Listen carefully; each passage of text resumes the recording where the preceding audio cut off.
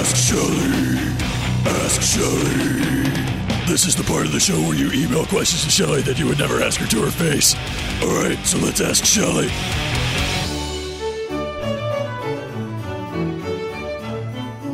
It's time once again for Ask Shelly. Ask Shelly is brought to you by Black Rifle Coffee Company in Virginia Beach is now open. Get more info on Instagram at BRCCHRVA. That's BRCCHRVA.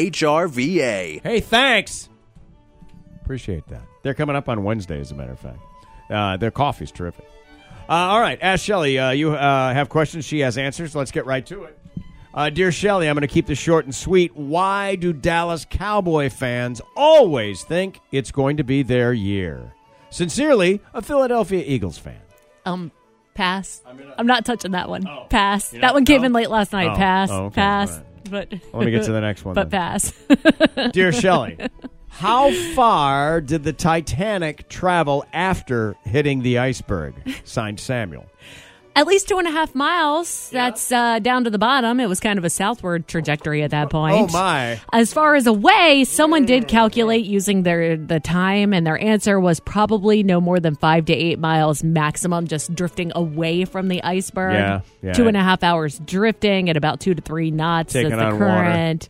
Yeah. Now, someone did ask if on one of the message boards I was reading if the iceberg was still out there in the water. The average lifespan of an iceberg in the North Atlantic typically is 2 to 3 years from forming to melting. Okay. That means the iceberg that sank the Titanic likely broke off of Greenland in 1910 or 1911 and was gone forever by the end of 1912 or sometime in 1913. So no. I thought that was interesting. That's An very interesting part to interesting. add Yeah. on. It's not Yeah, still no there. kidding. Gone. Not waiting for you. At some point, it gets into warm enough waters that all bets are off. It's going to melt eventually. Dear Shelly and FM 99 crew, I woke up this morning out of a dead sleep with this question burning in my head. I have no idea why. Before the invention of nail clippers, how did humans trim their finger and toenails? Or did they?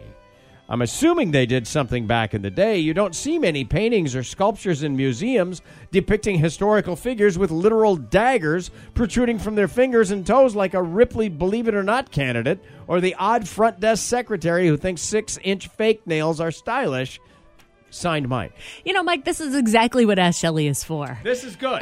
Before the invention of the modern nail clipper, people would use small knives to trim their nails. Depictions of nail trimming in literature dates back as far as the 8th century BC. The first United States patent for a fingernail clipper was filed in 1875. They also had scissors. It was also common to just grow them and then break them. Just break them, rip interesting. them off. Wow. Or use sandpaper to file them down. Okay. Yeah. I can see running them against a rock or something like that to keep them short, Yep. Yeah. you know, back in the day. Because they get in the way. And they're not robust enough. It's not like you're growing claws here. The book of Deuteronomy has a line that says that a man, should he wish to take a captive as a wife, shall bring her home to his house, and he shall shave her head and trim her nails.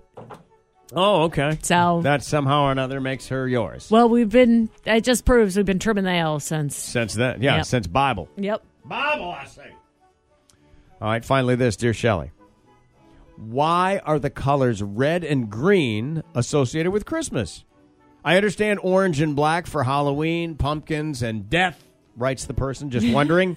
Sincerely, Andrew. Well, there's a book called The Secret Language of Color, and the author went on NPR to talk about this. Okay. She attributes the green and red to two things, holly and Coca-Cola. Holly has played a huge part in this red and green association, she said. It dates back to the winter solstice celebrations with the the Romans, and maybe beyond. Yeah. Wrong Yep. R there. Also, holly's associated with the crown of thorns of Jesus, and just those beautiful bright red berries and those deep green leaves are the exact colors that we really come to think about when we think of Christmas. And those are the things that are in, well, at least for us, they're in bloom around here. You can go out my backyard and I can show you these things. Yeah. Right. But it did take a while for red and green to rise to the top, she said. Victorian Christmas cards used a lot of different palettes, red and blue and green, blue and white. They usually put Santa in blue, green or red robes until 1931 when Coca-Cola hired an artist to create Santa. He was fat and jolly, whereas before, create their picture of Santa. Sure. He was fat and jolly, whereas before he was often thin and elf-like. He had red robes, and so the fact that all these things came together, this friendly fat Santa with these bright red robes, which I don't think was a coincidence, matched the color of the Coke logo. Yes. It really took hold of American culture, and thus red and green. Kind of that Norman Rockwell looking. I know the Coca-Cola Santa. I can just see it, with the twinkle and the slightly rosy cheeks and the whole. Yep. It's the version that we all think we know, right? Hey, if you have a question for Shelley, send it to Shelley at FM99.com. It's Ask Shelley. We do it every Monday at right around this time. Thank you so much.